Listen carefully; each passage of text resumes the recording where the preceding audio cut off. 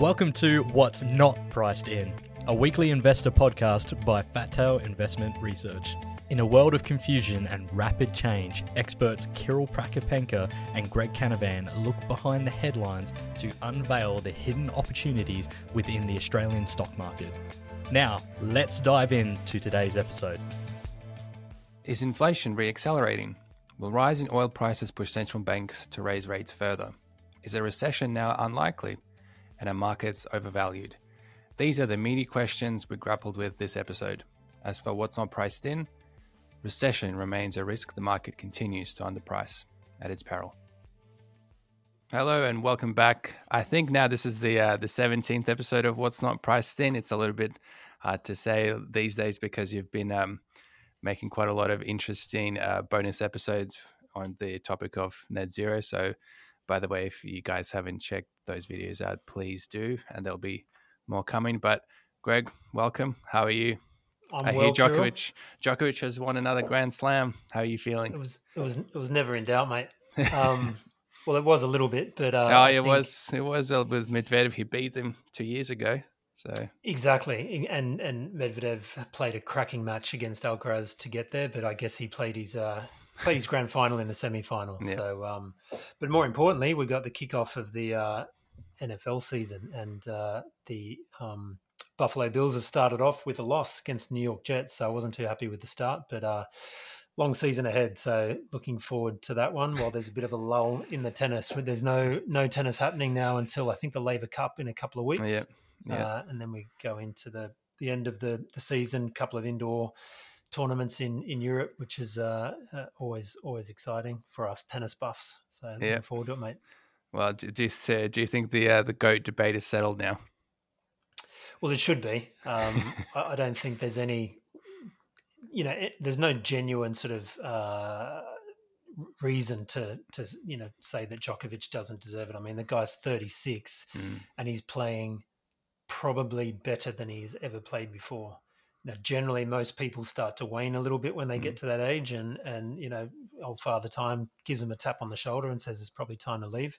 And this guy's getting better. Which, in tennis, to win a Grand Slam, you've got to win 7 matches, best of 5 sets over 2 weeks. Like, there's probably no more grueling sport mentally and physically to be able to do that. And if you're not a tennis fan, you probably don't understand or don't think about that progression over a 2-week period. I actually thought Djokovic might not be a chance, given that he played a very intense final against Alcaraz in the Cincinnati Open, which was just 10 days before, and that was a really, really tough game of tennis. And often these things take a while to recover from.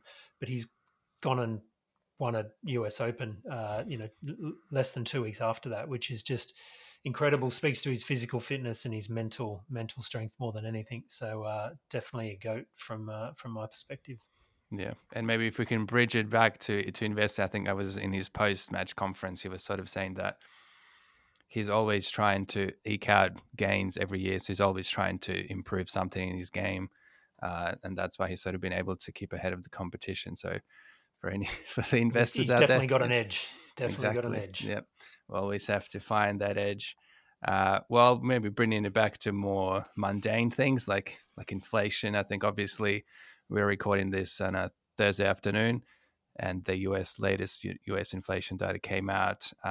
Obviously, we'll focus on the core inflation. Core inflation rose 0.3%, pretty much as expected, and it's now down on an annual basis from 4.7 to 4.3. Obviously, some headlines focused on headline inflation, and that was obviously boosted by rising energy prices. And of course, over the last few weeks, oil has definitely risen, and that has made some people worried that we may see a re-acceleration of inflation in our own fat tail bubble. Some of us have been saying that, is this a risk? Is there a material risk that inflation will re-accelerate, and what will that mean for markets? So maybe we can start off our discussion with that, what you made of it. Yeah, I think the common view is that rising energy prices equals rising inflation, and there is some truth to that. But I think what you need to do is drill down and look at the monetary aggregates to work out whether there is fuel for that to happen.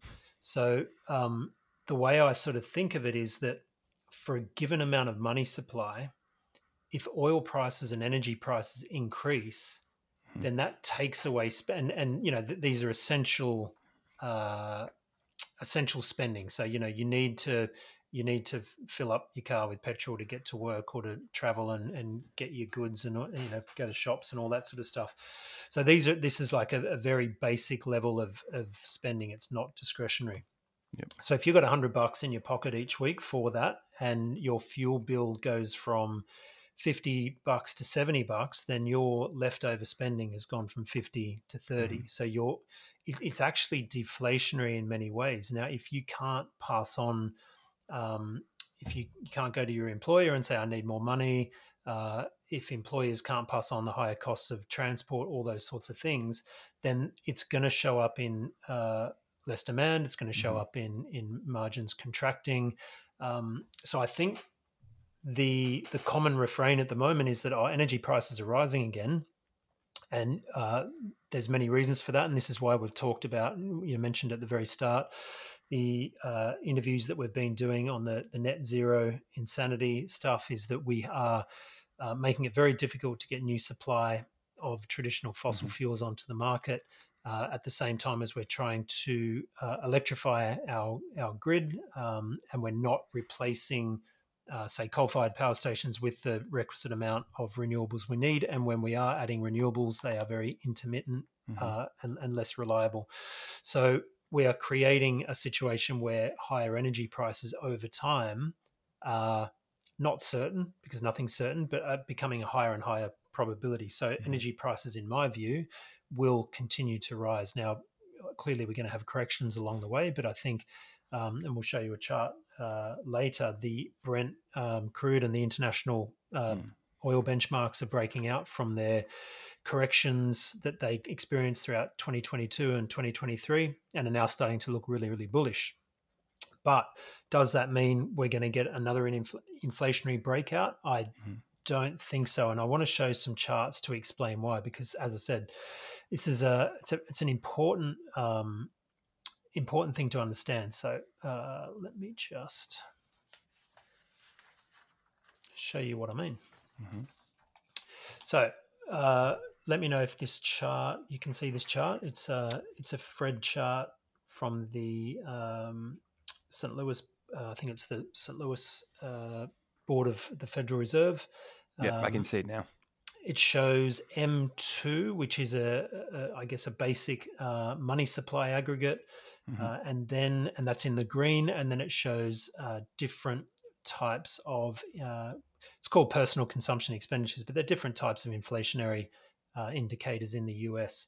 So the one thing to notice here is that M2 shot up in response to the COVID stimulus, and the gauge for that is on the left-hand side, and you can see that it says percent change from a year ago. So M2 was growing at a rate of over 25% in probably around late 2020, early 2021.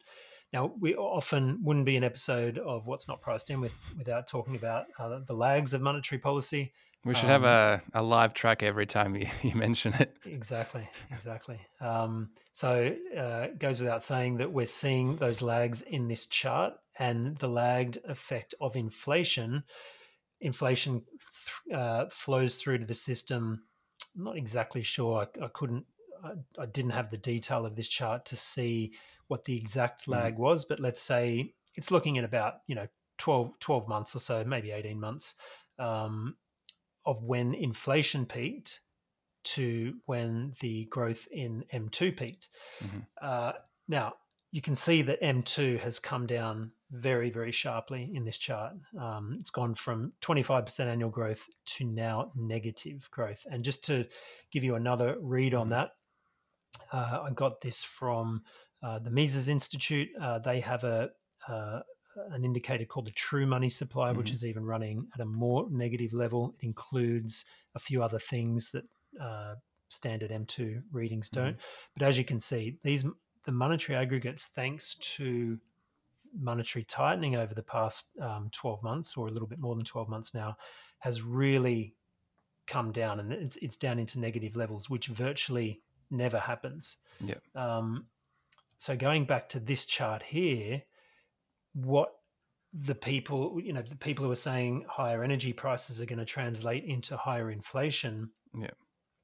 are suggesting that these inflation indicators are going to continue to go up. But my argument is, if M2 stays in a contractionary mode, or year over year negative growth, or at least year over year very low growth, it's very hard to get a sustainable reacceleration of inflation. And I think the greater risk here is that higher energy prices are going to subtract from discretionary spending and make it even, I guess, put more pressure on consumer demand, because you're going to get a situation where interest rates are staying high, and the Federal Reserve especially, and even our Reserve Bank will be concerned about the rising cost of energy, and they're going to say, okay, well, we keep interest rates high because we don't want to stoke the demand for that, and fair enough. So you're going to have higher interest rates, or staying higher for longer, higher energy prices, which are going to act as a constraint, another constraint on demand, and I think that will continue to put downward pressure on inflation, especially core inflation. So obviously headline inflation will still be impacted by the energy numbers, but the central banks will look at those core numbers, and I think that those core numbers will continue to come down. The other thing just to point out here, this is bank credit by all commercial banks in the US, and then that's now running year over year negative, which very, very rarely happens. It only happened here back in the 2008 credit crunch. So there's a couple of ways that money is created and gets into the financial system and into the economy, and that's through banks creating credit.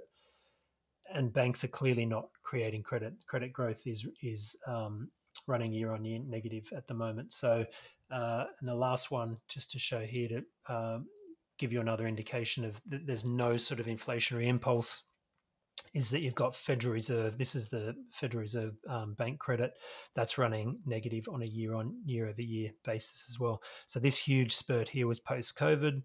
The inflationary breakout that we saw was in response to this, in the same way that we saw a COVID sort of really high rate of bank credit growth and the money supply.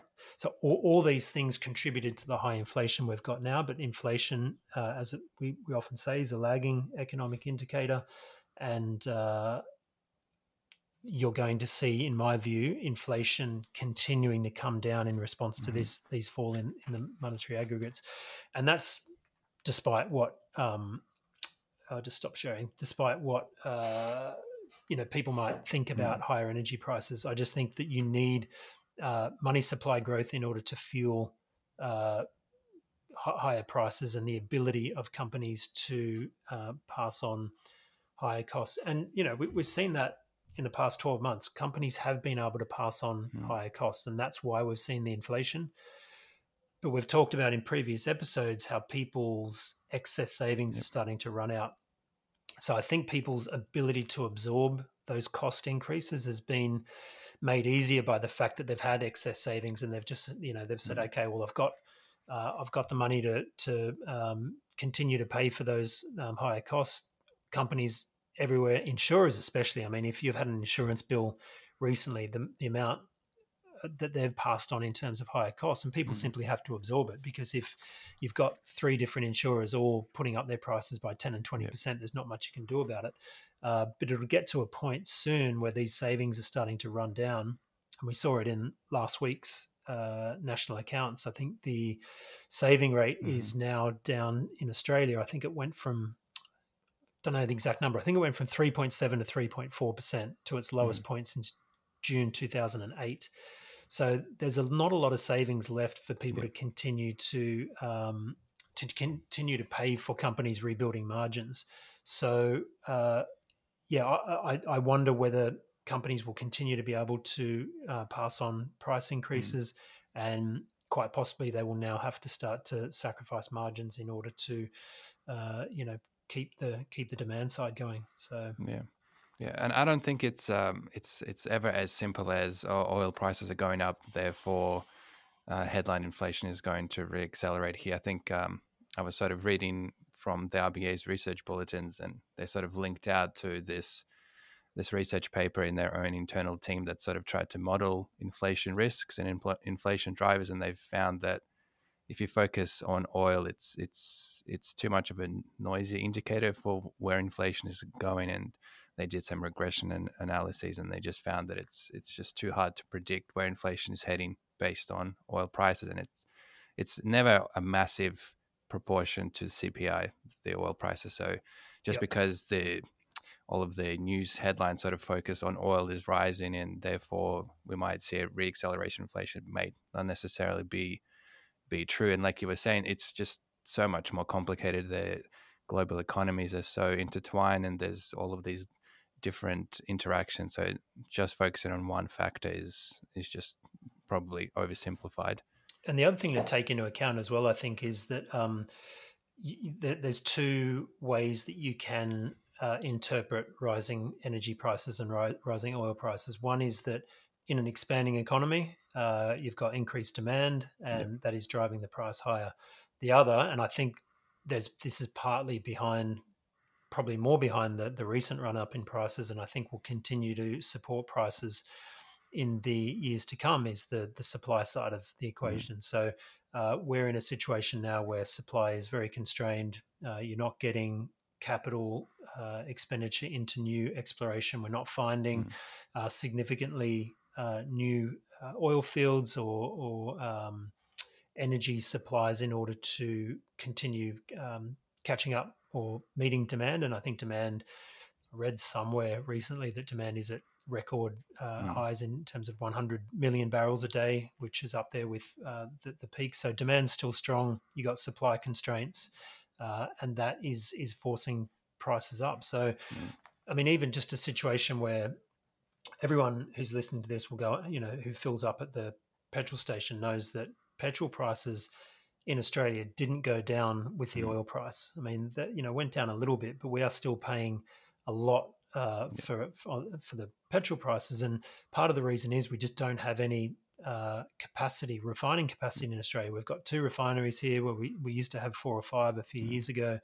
We import probably 75% of our refined fuels from places in Southeast Asia and Singapore, Korea, stuff like that. And the problem is, and this is why I keep banging on about this net zero stuff, is that when Western leaders have these policies that are all about going green, no one is going to spend the billions of dollars that are needed on new refining capacity. I mean, maybe they'll do it in India or China because that is integral to their growing economies, and they need to do that. But they're going to look after their own economies first and export any surplus that we may need. But you're certainly not going to get those investments in the US. You're not going to get them in Australia. But our economy, if we're still going to grow, we're going to need that refined fuel. We're not all going to be able to, park our cars in garages and charge them up in the middle of the day from the sun. Like, it's just not going to happen. Yet that's essentially what our longer term plan is for our energy needs. So you're seeing rising petrol prices are not happening because of increased demand. They're happening because of supply constraints, and that we're not building more capacity to get prices down. And that's part of the problem. So it's not necessarily going to feed into inflation, but it will feed into more pressure on the consumer, and more less capacity to spend. Yeah. Well, speaking on pressures on the consumer, I thought we could maybe pivot and talk about maybe recent things that I've seen from forecasters and other central banks and even hedge fund managers that sort of think that, I think the market overall is now positioning to this stance that there probably is not going to be a recession, and the central banks in Australia and the US and other advanced economies will probably pull off a soft landing. And I think recently, I'm just going to read out some things that I've noticed in the media. So there was a Bank of America monthly survey, and it found, I think in August, that 6 out of 10 fund managers think that the Fed is done lifting rates. And in July, it was 9 out of 10 were saying that the Fed is not yet done. So that's quite a big change in quite a short amount of time. But on the other hand, also, there's less worries about the economy from businesses themselves. So I think only 62 companies in the S&P 500 cited recession in earnings calls from June 15th through to the end of August. And that was down from 113 during the previous reporting period and well below the peak of 238 in the summer of 2022. So businesses are citing recessions less and less. Fund managers think that the Fed is done hiking rates. Over in Australia, the mood is similarly buoyant. I think you sort of tweeted this out. I think earlier today there was an article from the Australian Financial Review where I think Westpac chief executive and the NAB chief executive both said that they don't think a recession in Australia is likely and that things are softening, but not so much that it's going to be to a dangerous degree. And I think the National Australia Bank chief executive, Ross McEwen, said yesterday, we just don't see that there will be a recession in Australia. It's just quiet at the moment. But we do need a lot more on productivity. So what do you make of that? Well, they're probably fair comments, but to be honest, I don't think I've ever heard a bank CEO say that they think a recession's likely or coming. That's just not what they do. But it's fair comments. I'm just trying to think of the actual numbers. The GDP numbers came out last week for the year and the 3 months to June 30th. If you subtract the export sector or I guess the mining sector essentially, then the domestic economy went backwards. Nominal GDP contracted in the June quarter. So we are in recessionary-like conditions, but thanks to the volume of exports and the still good prices that we're getting, that's helping the overall GDP numbers. So and so that has to be taken into account. The fact that the Australian mining sector is so strong is definitely something that will generate enough national income to probably keep us out of recession. And if you look at the Aussie yield curve, it inverted slightly a few months ago, and then it uninverted. So it was getting to that point where I was thinking, we might get a slowdown, but so the comments are fair. Like, it is quiet, and I think there are certain parts of the economy that are definitely recessionary. What you're not I think seeing, technically, I think some people would say we're in a per capita recession where and just to explain that, we've got pretty strong population growth, which boosts up the headline number. But when you divide the growth by the increase in population on a per capita basis, things are looking a bit rough. I'd agree with that. But going back to your initial comments about what people are saying and what they're thinking, I mean, this is part of the reason why we do this podcast. We try to sort of look beyond the headlines and try to get an understanding of why these surveys are saying what they're saying. And the old saying is that markets make opinion, and if the stock market is telling you a certain something, then you tend to believe it, and you just say, okay, well, the stock market hasn't really corrected, or the stock market's telling us that things are pretty strong, so therefore let's go for the soft landing option, or let's go for the it's not going to be as bad as expected option, which is completely understandable. But the point is, I think we're in probably a transition phase, and we've talked about this before, in that a lot of people are scratching their heads as to why this big increase in monetary policy hasn't really done as much as what people would have probably expected, given the huge increases in rates in both the US and Australia. Why hasn't that had an effect? And it goes back to the fiscal side of things. There was a huge fiscal stimulus around that time as well, and that takes time and has taken time to work its way through the economy. So we talked, I think, 2 weeks ago on this podcast that the US, there was some data out from the San Francisco Fed that said the US consumer or household sector was pretty much going to be out of excess savings by the end of this month. So going into the last quarter of this year is going to be interesting in terms of the ability of the consumer to keep spending. And I think that's been, and in saying that, the labor market to remain strong as well. So that would be my my query over whether this soft landing plays out. And then there was a really interesting comment that I'm a fan of Dave Rosenberg, who I subscribe to. He's very experienced economist. He's been around for a long time, and he's a real contrarian. Like he's not swayed by consensus opinion. Really sort of looks at the data, looks at the detail. So I pulled out a quote from his research. It's a fair bit of words on here, so I'll just read through it. But I thought this was really interesting, and it says, "And for those who don't see a recession, just remember the traditional lag from the Fed's first volley to the time of the recession historically was not 22 minutes, 22 hours, 22 days, or 22 weeks, more like 22 months. That puts Q4 of this year or Q1 of next year in play.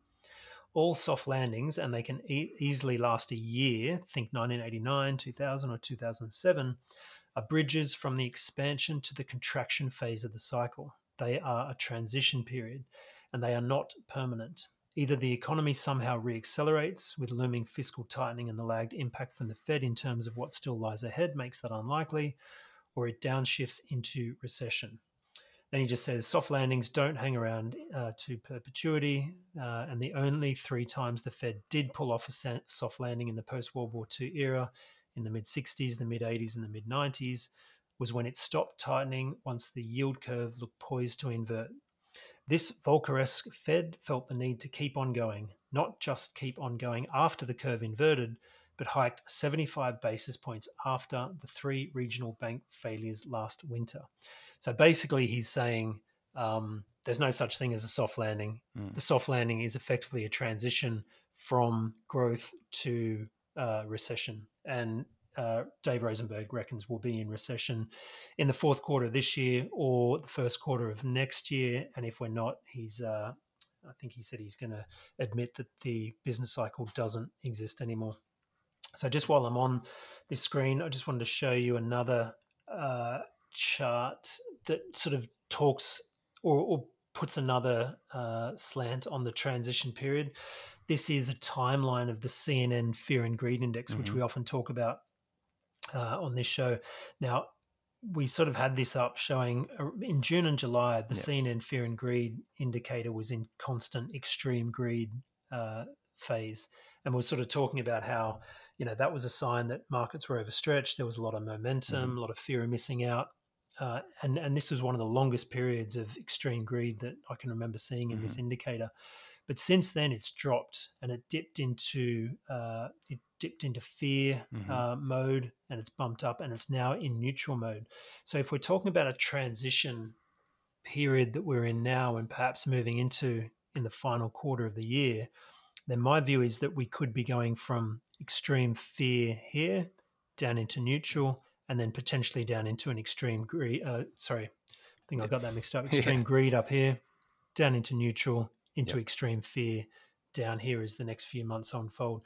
Could be completely wrong about that, and not sort of saying that's a prediction. I'm just suggesting that is quite possible, given the scenario David Rosenberg's pointed out. And maybe we can also talk a bit about what the stock market's priced in and what the valuations are at the moment, because that's certainly not on the cards, I don't think. Yeah, I think we should definitely. I was going to ask, given that Rosenberg's quote, and then I think maybe the market is definitely a bit more optimistic than what, for example, someone like Rosenberg would think. So clearly, do you think the market is not pricing in the threat of recession highly enough? Absolutely not. Again, if you look at the S&P 500 forward estimates, which I looked at earlier this week, it's on a PE of, I think it was 18.75 times, which equates to an earnings yield of, write it down here, 5.33%. So what that means is when you're buying the S&P 500 here, based on these forward earnings expectations, which, by the way, are forecast to grow in 2024, 12% on 2023 numbers. So the market's actually thinking the consensus numbers are predicting earnings per share increases next year, and you're trading on 18 times, nearly 19 times forward estimates, which is an earnings yield of 5.33%. Now, if you compare that to the 10-year bond yield, which is a bit of a proxy for the risk-free rate, which is 4.3%, you're getting 1% equity risk premium, which is very, very skinny, and it's not offering any. It's offering virtually no additional reward for the risk taken. So, in my mind, the stock market is very overvalued. If that scenario of slower growth, and by the way, the higher energy prices feed into that negative outlook. If energy prices are rising because of supply constraints and not because of demand, then that's a negative.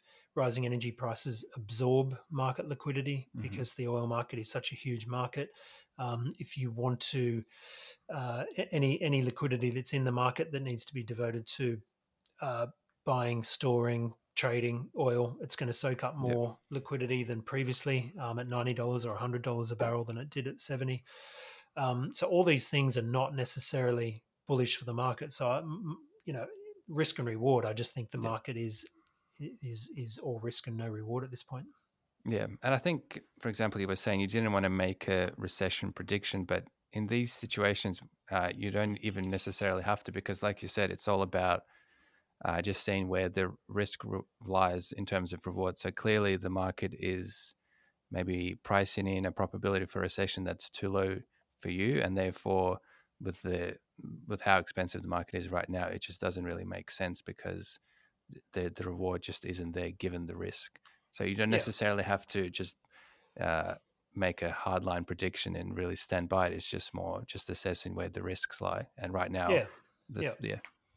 it's not as if you're sitting around on the sideline waiting for a recession before you invest. And as we often point out, it's a market of stocks, not a stock market, and there's always individual opportunities which are priced a lot more attractively than the market in general. So I'm not saying that you should be out of the market waiting for this recession to hit.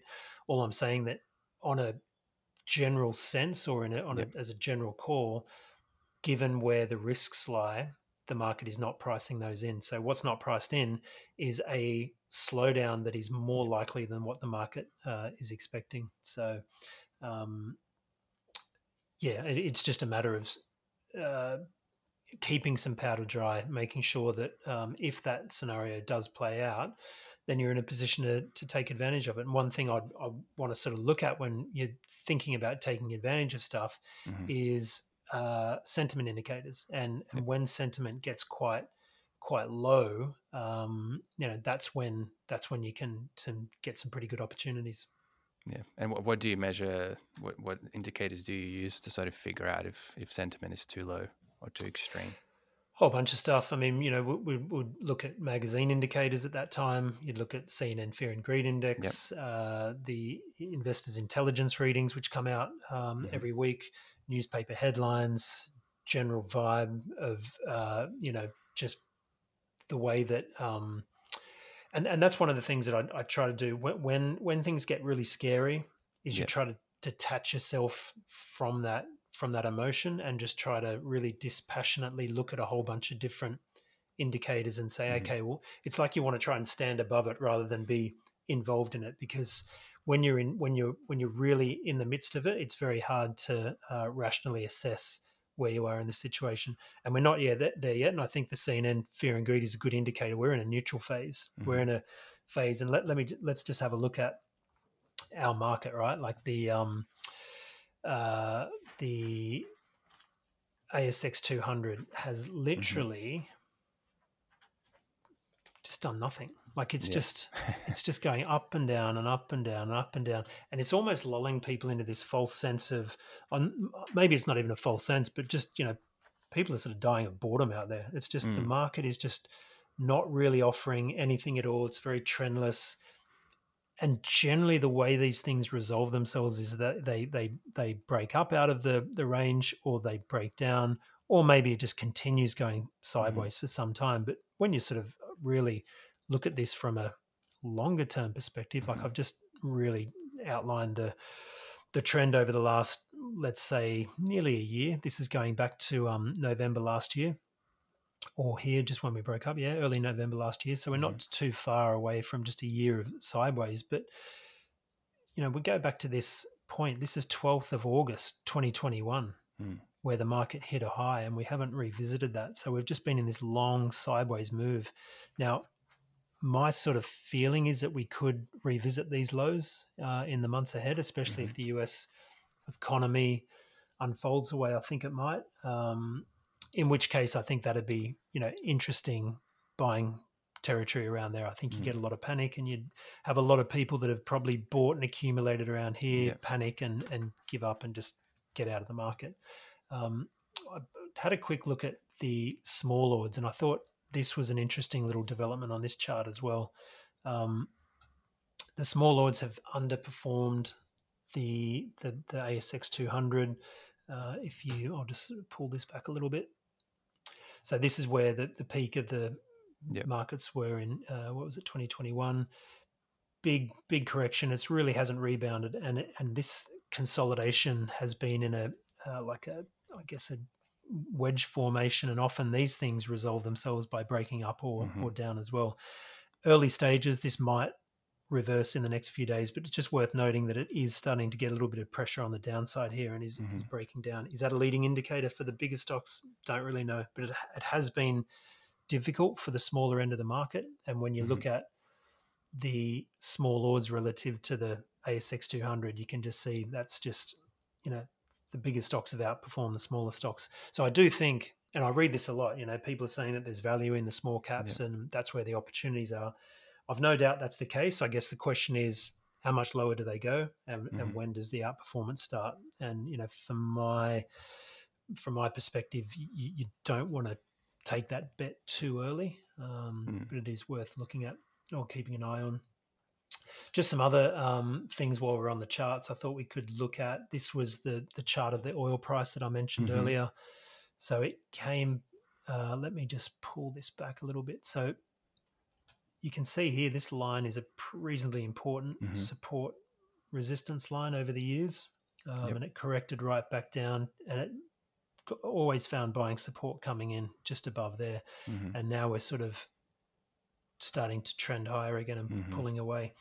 Just to be cautious though, in the short term, it is overbought. So this is a short-term momentum indicator.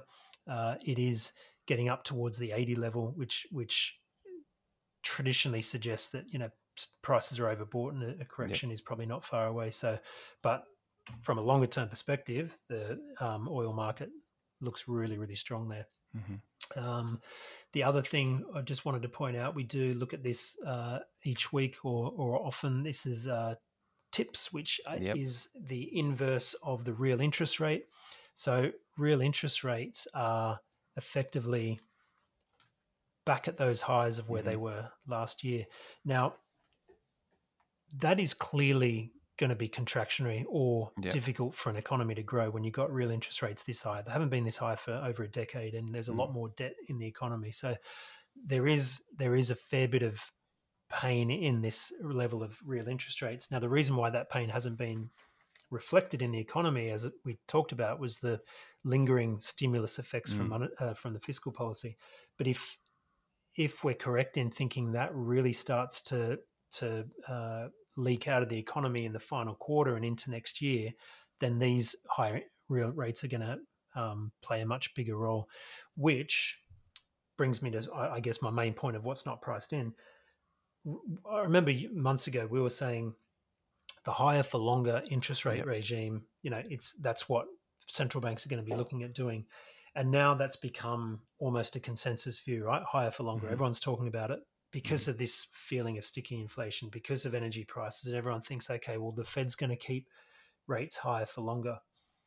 My feeling is that whenever anything becomes consensus, you have to start thinking, okay, what's another explanation? Because consensus never really lasts for long. Consensus always shifts to another consensus. And the idea is to try to be ahead of that consensus. So my feeling is that if we're right about this lack of fiscal stimulus, still high monetary policy, the lagged impacts of it is going to send inflation lower, and it's going to force the Fed to cut sooner than what the market currently thinks. So the higher for longer will be oh shit, there's a recession, we got to cut rates, and we've got to cut rates pretty quickly. And what are we? We're sort of mid-September at the moment. Yep. Let's give it maybe 2 months to 3 months and see whether that view starts to shift, because these things do take time. But that would be one non-consensus view, what's not priced in view, that I think people should really start to be considering. How do you take advantage of that? Well, let's look at the gold price, because gold often moves in ways that are opposite to real interest rates. Now, gold's actually in a bit of a stealth bull market here. It bottomed last year. It's rallied. It's pulled back. No one's really interested in gold. You very rarely read about it. You very rarely hear about it. But it's just doing a nice little consolidation correction period here. What I'd like to see is a higher low, and then the next rally take it above this level here.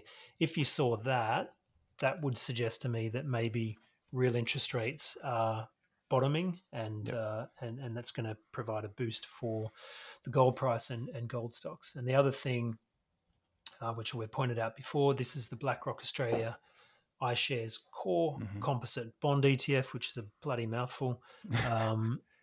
But it's effectively a bond ETF, right? And it's been bottoming for over a year now. And this is a really, really solid base for whether this is a bond fund or a stock, doesn't really matter. As a charting picture, it looks like a solid base for this to start moving higher. It would only move higher in a recession / falling interest rate / not higher for longer environment. So it's still early days in this. Like you're seeing a big double low here, another sort of higher low being formed here. But I think if these prices can sort of maintain around these levels, move above these moving averages, then that's a good way to play the, I guess, maybe coming recession and not higher for longer, maybe lower for longer interest rate regime. So yeah, that's just a few thoughts on what's not priced in and what people can maybe start to think about unfolding over the next 3 months. Yeah. Well, if you would indulge me, I actually have something that I think the market isn't really pricing in as well. Let's hear it. Okay. Well, I think, for example, we said that some people think that the threat to inflation reaccelerating right now is energy or oil prices. I think the biggest threat that's not really being priced in is productivity. And I think I mentioned this on a business call last week, I think, and didn't really get the reception that I was hoping for. But I mean, I'm shocked. I mean, productivity is normally such a interesting it's a party topic.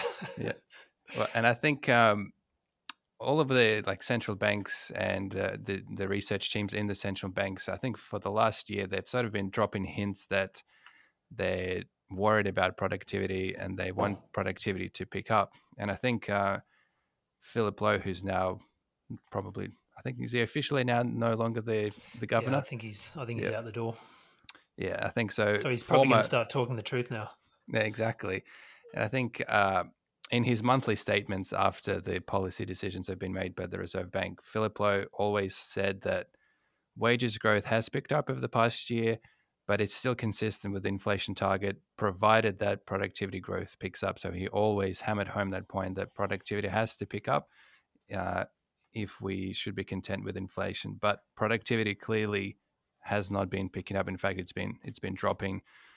So I think the latest ABS figures for this year, so we've worked 6.8% more hours this year than last year, but labor productivity actually fell 3.2% in annual terms. So that's pretty bad.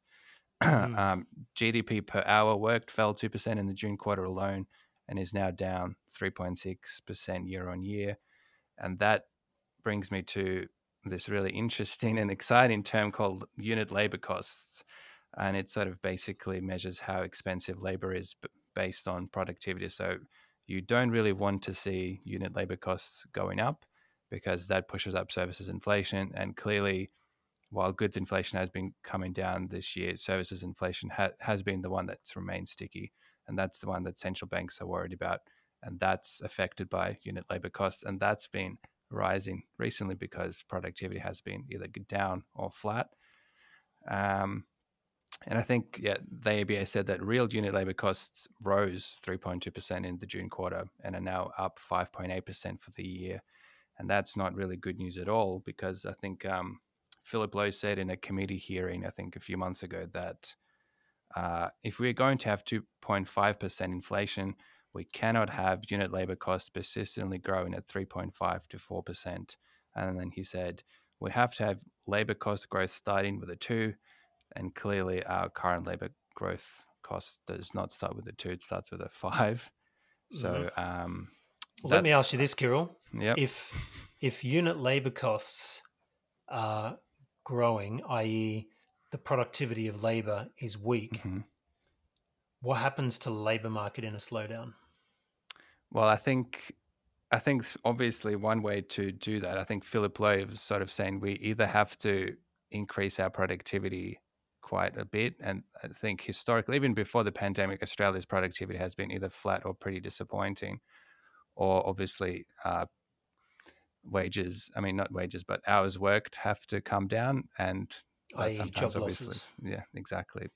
And which is my point in many ways, that the way that these things get resolved, because productivity, you just don't flick a switch and become more productive. Productivity is one of those really tricky things that no one really knows how to sort of produce it, but it comes from investing in new technology. It comes from having good education systems that, develop smart thinking, productive people as they move into the workforce. There's a lot of longer term intangible things that all produce productivity. So you could argue over the last 10 or 15 years that maybe we've dropped the ball on that massively. So you're not going to improve productivity immediately from those things, but you can improve it by cutting your amount of workers if you can manage to still get things done with less hours worked and with less people working. And that sounds like a pretty callous way to talk about it, but I think that's what I'm getting at here, is that if we don't have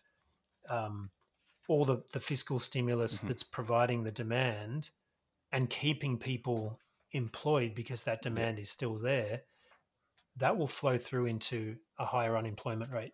And companies that are dealing with low productivity, one of the few ways that you can quickly deal with it is to cut to cut the number of people that are working with you, working for you. So this, I guess, says the same thing. We're looking at a potential slowdown coming for these reasons.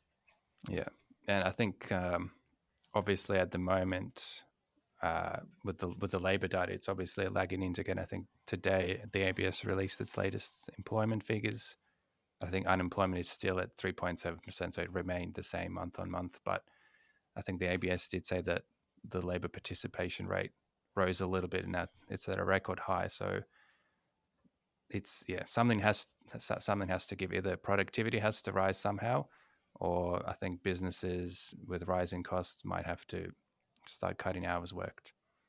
Well, let's check in on that in 3 months as well. I'll be tipping higher unemployment. Could be completely wrong, but see how we go. Put in your diary. What are we? 15th of, let's say, just before Christmas, roughly the 14th of December. Happy Christmas. Yeah, exactly. We'll check in on that.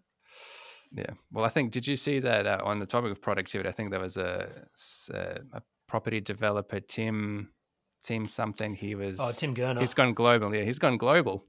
He for has. saying that employees should respect their employers more often, and that there should be more pain in the economy. Yeah, I mean, talk about not reading the room. Some people just say the quiet bit out loud in front of a big audience. So yeah, I don't really know what to say about that. But in an environment where we've gone through cost of living crisis, and to have someone who's clearly not in any way bothered by current cost of living issues say that we need more pain, it's just dumb. It's just dumb. Yeah. And I think he definitely hit a nerve, because it's gone global. I think American politicians have been subtweeting him. So I get, maybe for him, bad publicity is good publicity. Who knows? Wouldn't have thought so, but you never know. He maybe have called for pain in the economy, but he's certainly inflicted pain on himself. So maybe he's halfway there already. Yeah, absolutely. Well, I think with that said, we can maybe wrap up the episode. I think this was a great one. Lots of ideas that are sort of what's not priced in, goes down to the ethos. So thanks, Greg, for that. And Absolutely. No worries. catch you next week. Thanks for listening. Share. Oh, yep. Share. What's your share, like, subscribe, please like, share, and subscribe, and leave the comments down below. That's it. Yeah. All right. No worries. Thanks, mate. Thanks, everyone, for watching and listening. Thank you. See ya. Thanks for joining What's Not Priced In, your weekly source of unique ideas in the Australian stock market. If you've enjoyed this episode, please show your support by following us on your chosen platform and turn those post notifications on so you don't miss a thing. And stay tuned for the upcoming episodes as we delve into new topics, new trends, and new stocks. Thanks for your support. Hope to see you next week.